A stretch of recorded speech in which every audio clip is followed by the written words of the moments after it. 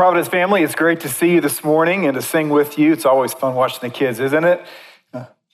That was pathetic. Wasn't it great watching the kids? It is. There you go. I didn't mean to call you pathetic. That just came out. But it really was. And so, anyway, yeah. If you're a guest, we're really glad that you're here. And if you have a Bible, turn with me to Mark chapter 5. I have said many times, folks say, hey, when you hear kids in the service, it's like, is that a burden to you? And I always respond, it would be an enormous burden if we didn't. It's really important to continue to hear kids in a church. And it's a sign of life, not only for today, but for tomorrow. And in Mark chapter 5, we find a story that is pertinent to every single one of us. I think it's incredibly timely. When we get in it and we read it, you're like, well, what does that have to do with me necessarily? And then all of a sudden, we're going to start seeing something. It's a struggle that we all have.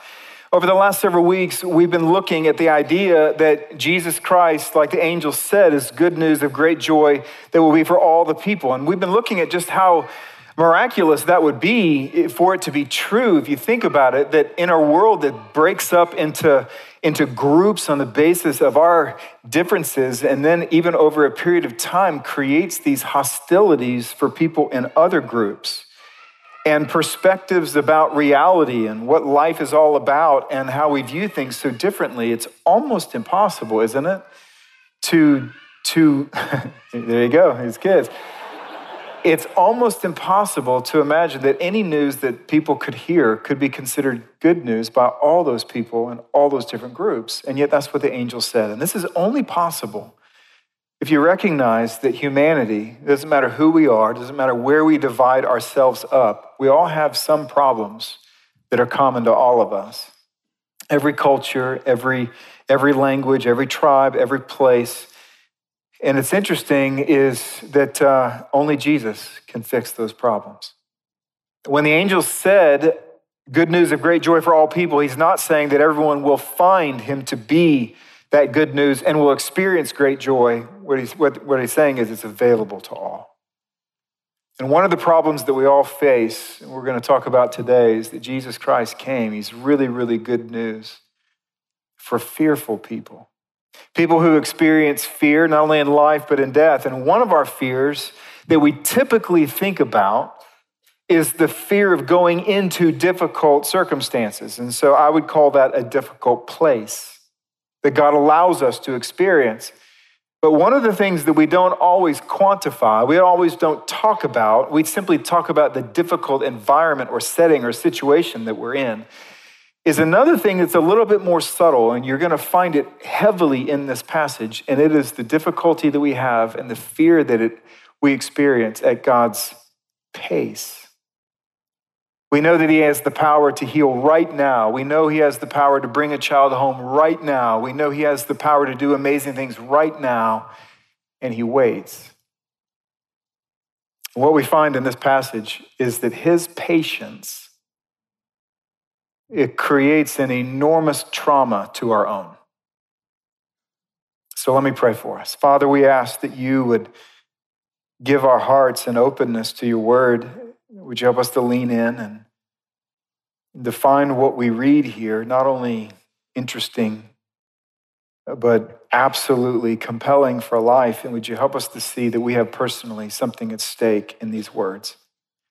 I pray for those who are struggling right now with your pace. They believe you have the power, and yet it seems like you're waiting unnecessarily.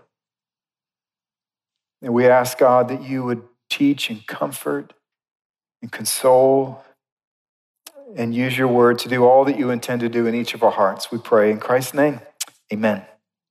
Mark chapter 5, starting in verse 21. When Jesus had crossed again in the boat to the other side, a great crowd gathered about him, and he was beside the sea.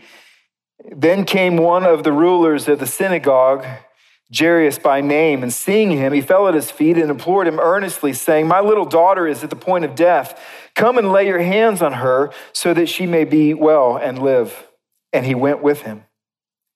And a great crowd followed him and thronged about him. And there was a woman who had had a discharge of blood for 12 years. and who had suffered much under many physicians and had spent all that she had, and she was no better, but rather grew worse. She had heard the reports about Jesus and came behind him in the crowd and touched his garment, for she said, if I touch even his garments, I'll be made well. And immediately the flow of blood dried up, and she felt in her body that she was healed of her disease. And Jesus, perceiving in himself that power had gone out from him, immediately turned about in the crowd and said, who touched my garments? And his disciples said to him, you see the crowd pressing around you, and yet you say, who touched me? And he looked around to see who had done it. But the woman, knowing what had happened to her, came in fear and trembling and fell down before him and told him the whole truth. And he said to her, daughter, your faith has made you well. Go in peace and be healed of your disease. While he was still speaking, there came from the ruler's house some who said, your daughter is dead. Why trouble the teacher any further? But overhearing what they said, Jesus said to the ruler of the synagogue, do not fear, only believe. And he allowed no one to follow him except Peter and James and John, the brother of James. And they came to the house of the ruler of the synagogue, and Jesus saw a commotion, people weeping and wailing loudly. And when he had entered, he said to them, why are you making a commotion and weeping? The child is not dead, but sleeping. They laughed at him. But he put them all outside and took the child's father and mother and those who were with him and went in where the child was. Taking her by the hand, he said to her, Talitha cum, which means, little girl, I say to you, arise. And immediately the girl got up and began walking, for she was 12 years of age, and they were immediately overcome with amazement. And he strictly charged them that no one should know this, and told them to give her something to eat. When we celebrate Christmas, we typically think of a little baby, because God in his mercy sent his son initially in the form of a baby. But that baby grew. And you may be wondering, a week before Christmas, Brian, that's not a Christmas passage you just read to us. But let me encourage you to think otherwise. You see, what we find is this baby grew up to be a man, and only when he became a man and he did certain things and he interacted with people in the way that he did, he treated people the way that he did we actually come to see the full measure of the purposes for which Jesus came. And one of them was to deal with fear. And we see it emphatically right here in this passage. And so what I want to do is to lean on this passage and simply remind you of three things, or if this is all brand new to you, I won't be doing any reminding. Maybe I'll be teaching, showing for the first time, why did Jesus come to the earth to rescue us? What were the ways that he intended to work in our life? The first one is that Jesus came to calm our desperate fears. We all have fear. There's all of us have things in our life. We all have circumstances in our life, and we think that just makes me terrified. If that happens, that would be horrible. If it doesn't happen, that would be horrible.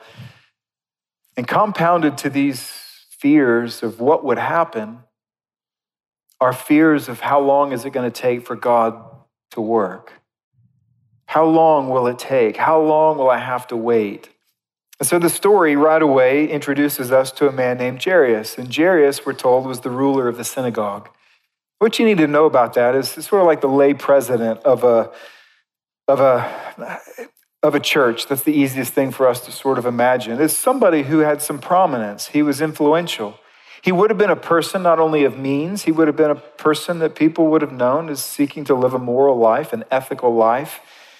He was somebody that was likely respected, and the story tells us not a negative detail about his life.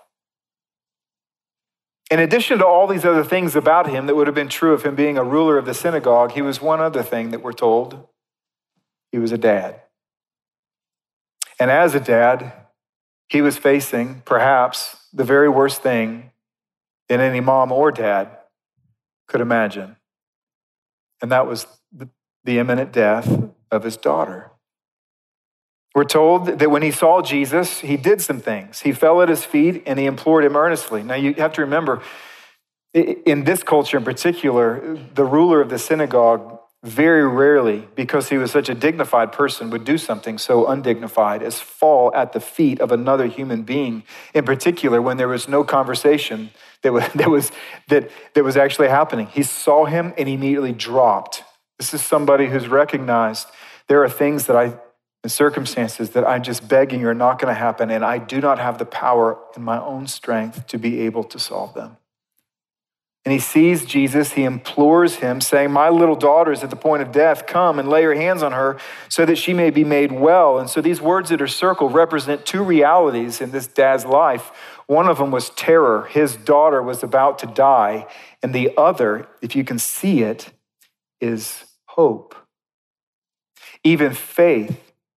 He's saying, I don't have the power, but I've seen and heard the reports of this individual, and I think you can. And so he says, my little daughter is at the point of death. Come and lay your hands on her. And these words are circled so that's the purpose statement. This is why I need you to come, so that my daughter can be made well. And maybe to a surprise or not, I don't know, Jesus agrees, and he begins walking with them. We're told that there's an enormous crowd, and the crowd was thronging around Jesus. There were so many people, and one of those individuals was a woman. A woman, verse 25 and verse 26 says, had a discharge of blood for 12 years. It also says that she had suffered much under many physicians and had spent all that she had. It was no better, but rather grew worse. Now, this is so important that I tell you this, because when you read the passages like this, a lot of us, we can sympathize with her, but because we're reading a story that we're not in, we simply get to the next verse, and our depth of empathy and emotion for what we read in one verse, it begins to simply dissipate because we're off to another verse. And so her pain feels so different from ours. If you're going through difficulty, real difficulty, you read a verse and you finish reading and your mind goes back to your pain and you feel it all afresh. You read another one and you're back again. And so one of the things we have to learn how to do, this is so important, for you to have any kind of hope about what he can do in your life, you have to feel this woman's pain. Because when you feel her pain, you're going to recognize that it's very similar to your own. Think about the different ingredients in this woman's pain, moving from the last to moving to the first word that's underlined. First of all, she grew worse. What that means is she was declining. Her health was declining. Her pain was increasing. Her body, her strength was declining. And not only that, she's broke. She had already experienced the hope of spending her money to go to doctors and the hope that it would solve the problem in her body, and it only grew worse. And so she's declining, she's broke, she's in pain, she's suffering, real pain. She feels it every day. Pain. And then one other word, of course, you see the word blood, it's underlined, but what you should read in that is the word unclean. Now, ladies, before you get mad at me, let me explain why I would say blood and unclean. In the Old Testament, God, who is holy, he gave a series of laws, a lot of laws. Some of them were moral laws, and some of them were ceremonial laws. And the ceremonial laws were laws that were intended to keep the people ceremonially clean until, this is really important, until the Christ would come, accomplish something that would be so significant and real that he would make everyone who puts their faith and trust in him forever clean. And some of the things that we read in the Old Testament of how someone could become ceremonially unclean, some of them were your own behavior, things that you could do sinfully, but some of them were not. Some of them were foods you would eat. And so if you accidentally ate something, 7 days quarantine. If you went to a funeral and you touched the casket, 7 days quarantine. You were considered ceremonially unclean. There were many of them, and one of them was, is the normal monthly cycle of blood for a woman. For 7 days, she was ceremonially unclean. Now, all of these laws to keep us clean were like a tarp that you put on your house when there's a storm and there's a hole and it's going to take some time before a real roof can be reinstalled. Jesus was coming, the real roof was coming, the shelter and protection was coming to make us clean forever, but these laws were temporary. And so when someone was unclean, they had to quarantine for 7 days. And so if you ever hear or see the word unclean within the scriptures, what you need to think is exclusion. For 7 days, you had to be away from the people. The marketplace, social gatherings, worship services, where you're in the group, and then for a period of time, because you're unclean, and this could be done male or female, you are now out of the group for a time. And this woman's, if I can say 7 day, like the clock of 7 days of when you got to hit reset, wait 7 days, it never started for 12 years. Now, if you can feel all of that pain, you're going to appreciate what Jesus does all the more. She heard the reports. That's hope. It came up behind Jesus in the crowd and touched his garment. That's courage. For she said, if I touch even his garments, I'll be made well. That's faith.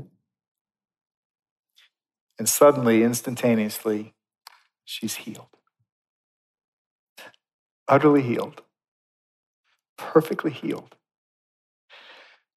Now the words, I'm not going to spend much time on this. If I had more time, I would dive into it a little bit more to show you that this is not the case. But the words that you find here, they lead the reader. This is a miracle that's unlike any other miracle in the New Testament, in that it can be read and maybe interpreted or perhaps misinterpreted to where someone can take a miracle as opposed to be given one.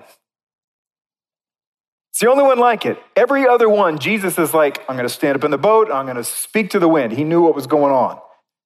But the words here give us the impression that he was not giving, she was taking. Think about what's happening here. Jesus, perceiving in himself that power had gone out from him, immediately turned about in the crowd and said, who touched my garments? Now, although it's interesting, like the dynamic of this miracle, what I don't want you to lose, because it's perhaps the most important part, because you're going to feel it, of what the passage is really about, is this is all about urgency. You see, when Jairus heard Jesus say, I'm going to come with you, a couple things happened. First of all, his hope began to elevate. His fear in his daughter's death, it didn't dissipate. It was still a fear. But because there was hope and because there was this fear, he said he was coming. Now all of a sudden he had a new fear. And the new fear was about pace. Can I get him to her in time? And so when it says, perceiving in himself that power had gone out from him, immediately turned about, this was a problem for Jairus. That means Jesus had to stop in the crowd. He was moving towards his daughter at a good clip, and all of a sudden something happens and he stops. That's a problem for Jairus. It's a gift for the woman and a problem for Jairus. And then he does something worse. I mean, it's beautiful, but for him, right, in his pain, he turns around. Now you're facing opposite the house. You might decide to stay longer. Begins to minister to her and say, who touched my garments? It's amazing what he does here. Who touched my garments? Even his disciples are like, really? Like, seriously?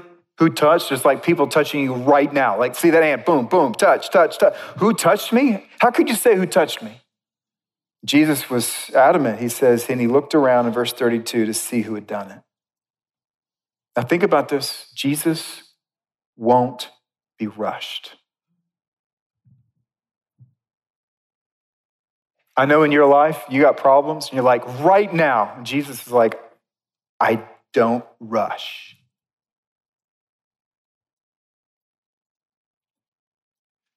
In fact, he does something that's a little bit more challenging to us. You remember in John chapter 11, Lazarus, one of his buddies, his two sisters, Lazarus is sick. He hears it, and the text says this. It's so disturbing. And he heard, and he says, and he loved him, and therefore stayed away another 2 days. Many of us, we read this story and we're like, okay, Jesus won't be rushed, but he loves us anyway. That's not the point of the story. The point of the story is Jesus won't be rushed because he loves us.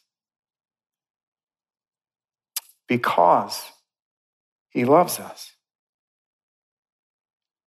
Jesus is not going to be rushed. He says, who did it? And the woman, knowing, verse 33, what had happened to her, came in fear and trembling and fell down before him and told him the whole truth. You can see he's stacking up words. Any one of these would have been sufficient by himself. Knowing what had happened to her, she came in fear. That's all we need. And told him. Or he was trembling and told him. Or fell down and no, he's emphasizing her pain. So that you can feel it. Not simply to feel sorry for her, but to identify with your own.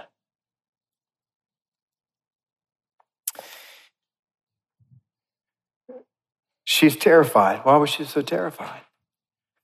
Well, because to touch a man, in particular a rabbi, when you were ceremonially unclean was a cultural violation. And Jesus here is insisting on making her go public. Think about that. Why would Jesus make her go public? And the reason, I believe, is for 12 years, if you've been unclean 12 years, separated 12 years, the community begins to see you as perpetually unclean. And so Jesus made her go public in order to restore her publicly. And says, daughter, your faith has made you well. Go in peace and be healed of your disease. This is the only time Jesus calls a woman daughter. Signifying not just that your body's been made whole, but we have a new relationship, that you're a part of my family. He came to calm our desperate fears. Some of you, I know you're just terrified about something right now. Physically, financially, emotionally, something's going on. He won't be rushed because he loves you.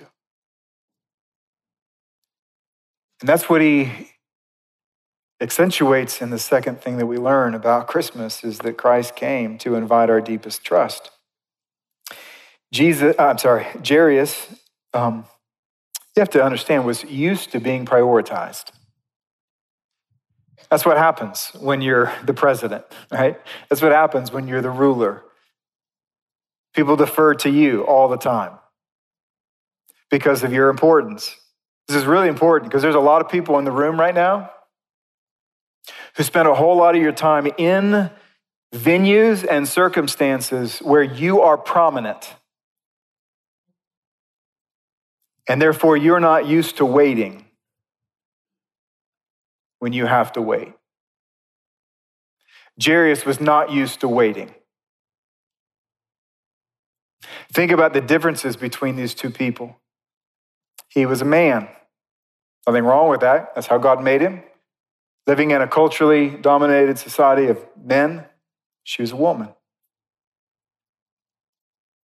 He would have been a person of means. She spent everything she had. She was poor. It's really fascinating to me. I don't know why this is the case. It says, and there was a ruler, Jairus by name. We know his name. He's named. We have no name for the woman. He's a somebody and she's a nobody in the culture. He's the ruler of the synagogue. She's unclean and can't enter the doors. And yet in his greatest moment of need, Jesus makes him wait. And he treats this woman like she is the only person on the earth. He knows where you're at. And it doesn't matter if you're somebody or nobody. He sees, he knows, and he loves. But for Jairus, you have to understand this was deeply confusing and full of anxiety. You see, she had a chronic problem, this woman. That doesn't mean that we shouldn't have sympathy for her. The fact is, after 12 years with a chronic problem, Jairus could be thinking, she can wait another hour. But we are almost out of time. And my daughter does not have a chronic problem. She has an acute, urgent problem. If you think about what's happening here in this story, and if it was applied this afternoon at Rex Hospital, someone would be sued. Just imagine two people come to the ER. One of them is the woman. She's been bleeding 12 years. It's a chronic problem. One of them is a little girl. She's almost to die. The doctors diagnose one is chronic, one is urgent. And on the way to going to care for the one that it's urgent, they get distracted and they come over and they're caring for the one who has a chronic problem. And while they're doing so, the little girl dies. We call that malpractice in America. And he's the great physician.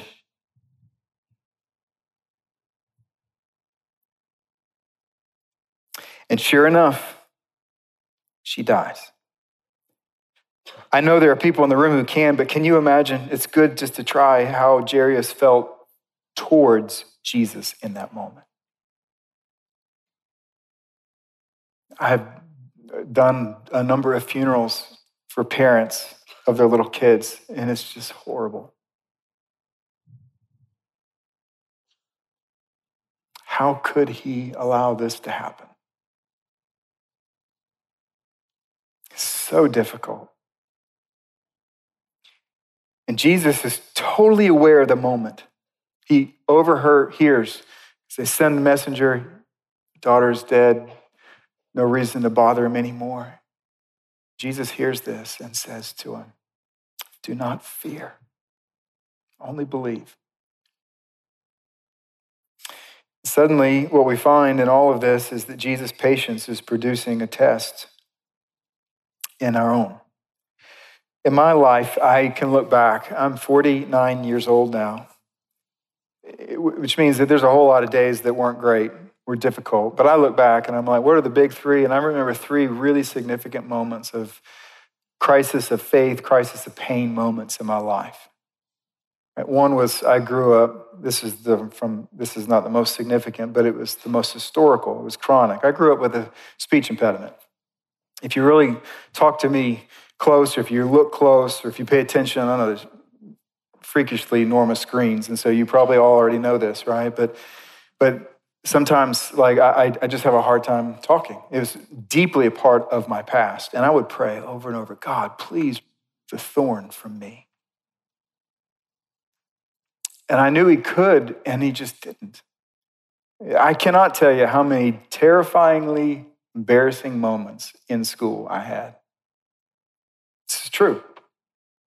And I struggled not just with it, but I struggled with God who allowed it and kept it for as long as he did. There was another moment in my life where we had one of our sons who was born with a tumor on his spinal cord. And it represented an enormous pain of parents with a child. And then there was another one. It was an 8 or 9 month prolonged season of anxiety and just general darkness in my heart. I remember those moments, but I also remember in those moments, the Lord used his word to rescue me out. You see, there are things, and this is what you have to remember, is that God desires for you to grow more than he desires for you to be comfortable. He desires, this is why he came, to invite a deeper trust. And some of the ways that he has to wean us off of all of our functional saviors in order to wean our trust and bring it back to him and put it upon him completely is he has to allow us to go through pain. And so you find passages like Psalm 119, verse 71, where it says, "It is good for me that I was afflicted, that I might learn your statutes." In other words, for me, it's fascinating. Of all the Bible, I love the whole Bible, but there's all of us. We probably have some parts that our heart just gravitates to. Romans 8, Ecclesiastes, Jonah, and Exodus chapter 3 and chapter 4 are like lifelines to me because those were the ones that God pulled me out of those three pits. And as a result of that, what I find today is not only do I love the lesson, but I find myself thanking God even for the affliction, for without it, I would have never learned. And this is what he's doing. He's saying to Jairus, there are things that you can only learn about my supremacy and sovereignty and grace and goodness if I make you wait. What are some of those? One of them is Christ rarely operates according to our sense of urgency. Jesus' love for us is not incompatible with his delay around us. We measure things on the basis of urgency because we imagine life being this long, but he's eternal. And if we judge God according to our timeline, we will often feel unloved and unprotected by God. Another lesson that we learn in the storm is that Christ knows what we don't know. He knows things that he's not told you or me. Jesus, in this moment, knew that he could just as easily rise the little girl from the dead as opposed to heal her fever. We put him on a scale of difficulty. He can take a dead cell and a cell that has a fever and fix just as easily. We don't know going into the story, but he had knowledge of desiring to begin a relationship with someone that he would call his daughter. What I'm trying to say is the middle of the story is the worst time to scrutinize God's goodness, and we are all in the middle of our story. Another thing we learn is that Christ asks for more from us and really gives more to us than we can possibly imagine. Think about it. Jairus came thinking, if I just have a good appeal, that'll be enough. And he left thinking, I must have faith. Did he receive more? Oh, he did. He came thinking, I need a cure, and he left with a resurrection. What about the woman who was bleeding? Well, she came for a touch and run. I'm going to touch him and run and hide. Did he expect more than that? Oh, he did. She left knowing that Jesus demands that his grace in our life is publicly displayed. She came for relief. She left with a transformation. How did all this happen? Well, the last thing, we'll close here, is that Jesus came to lift us out of death. When Jesus arrived at Jairus' home and saw the mourners, you notice what he said, why are you making a commotion and weeping? The child is not dead, but sleeping. And this has caused a lot of people to wonder, like, wait a minute, how was the child dead or not? There's some people that surmise, well, maybe it was like a coma, so it wasn't as big of a miracle. But Luke and Matthew both write about the same account. And when it says in both of those that when Jesus basically healed her, it says in those accounts, and her spirit returned to her. So she was dead. So why would he call it sleeping? And he called it sleeping because of what he was about to do. He says that, verse 41, that taking her by the hand, he said to her, Talitha cum, which means, little girl, I say to you, arise. And so just notice what's happening. We're almost done. The Son of God in all of his strength goes to a bed of a 12-year-old and he takes her hand.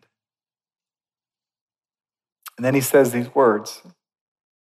Talitha, it can be translated little girl, but depending on how you say it, I mean, if you're like a big guy, little girl, it doesn't sound all that like wonderful, does it? It's actually a term of endearment. It means sweetie or honey. The word cum, it means get up, it also means arise. In other words, this is what's happening. Just like a mother, loving mother who walks, or a father who walks into her little girl's bedroom after a really good night's rest, the sun's coming up. They take the little girl by the hand, say, "Sweetie, it's time to get up." Jesus took her hand, said that, and didn't just ride her out of bed, rose her out of death. This is the power and supremacy of Jesus. And so let me close with a few things for us to consider. Let me encourage you first to look at Jesus' patience. In our life, we always love when he's patient with us. We sin again and then again. We're like, so glad he's patient. But when he's patient around us and we need him to be not patient, it's really irritating. Let me encourage you not to fail to see what waiting might bring. The second thing, let me encourage you to look at Jesus' power. Not only his patience, but his power. He literally healed a woman after 12 years of bleeding and then stood in front of death without calling on a higher power. Took this little girl by the hand, gently lifted her up right through death. Honey, it's time to get up. Why would we hurry someone like this? And how is it all possible? And this is where it's so important anytime you're talking about the Bible, anytime you're talking about life in Jesus, is let's look at Jesus' love.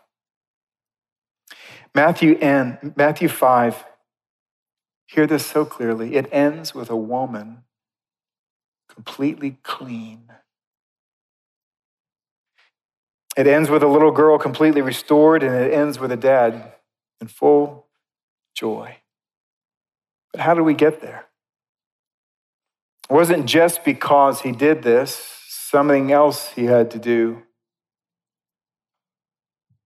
to guarantee all that he did in these people's lives would remain.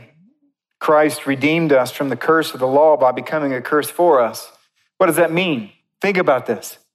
In Mark 5, a woman is absolutely unclean because of blood and made clean, but 10 chapters later, Jesus is now covered in blood in my place. In Mark 5, the girl is restored, but 10 chapters later, Jesus is in agony, feeling forsaken because it was in our place. In Mark 5, the dad is rejoicing. He's full of joy. And in Mark 15, Jesus' hands and feet are full of iron because he did so in our place. Jesus lost his Father's hand in order to extend that hand to you and me, to take care of our greatest fears in life and death. And no one felt God's ultimate delay like Jesus. He said, let this cup pass, remember?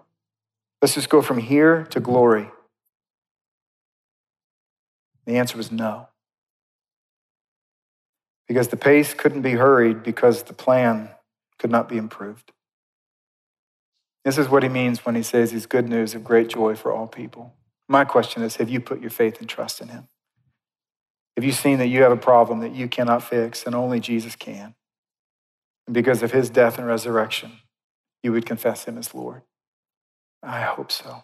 I'm going to give you an opportunity now, if that's you, to pray to him on your own. But what I want to do is to give you a minute, all of us. You've heard a lot. You're all wrestling with things and burdens. Why don't you take a minute right now where you're at, just of quiet silence, and pray about what you just heard.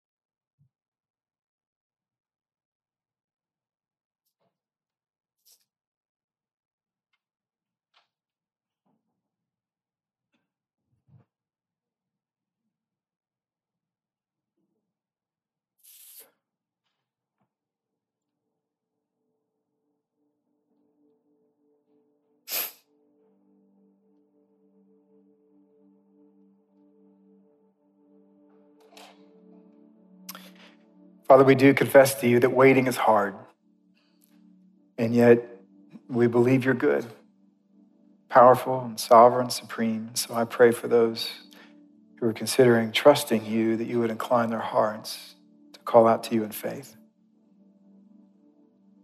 And I pray for those who are burdened, wanting you to act quickly. Would you remind them of your patience and your power and your love towards them now? How could we not share this with others? Thank you for it. Would you give us courage to be able to share our hope with others this week? We pray in Christ's name. Amen.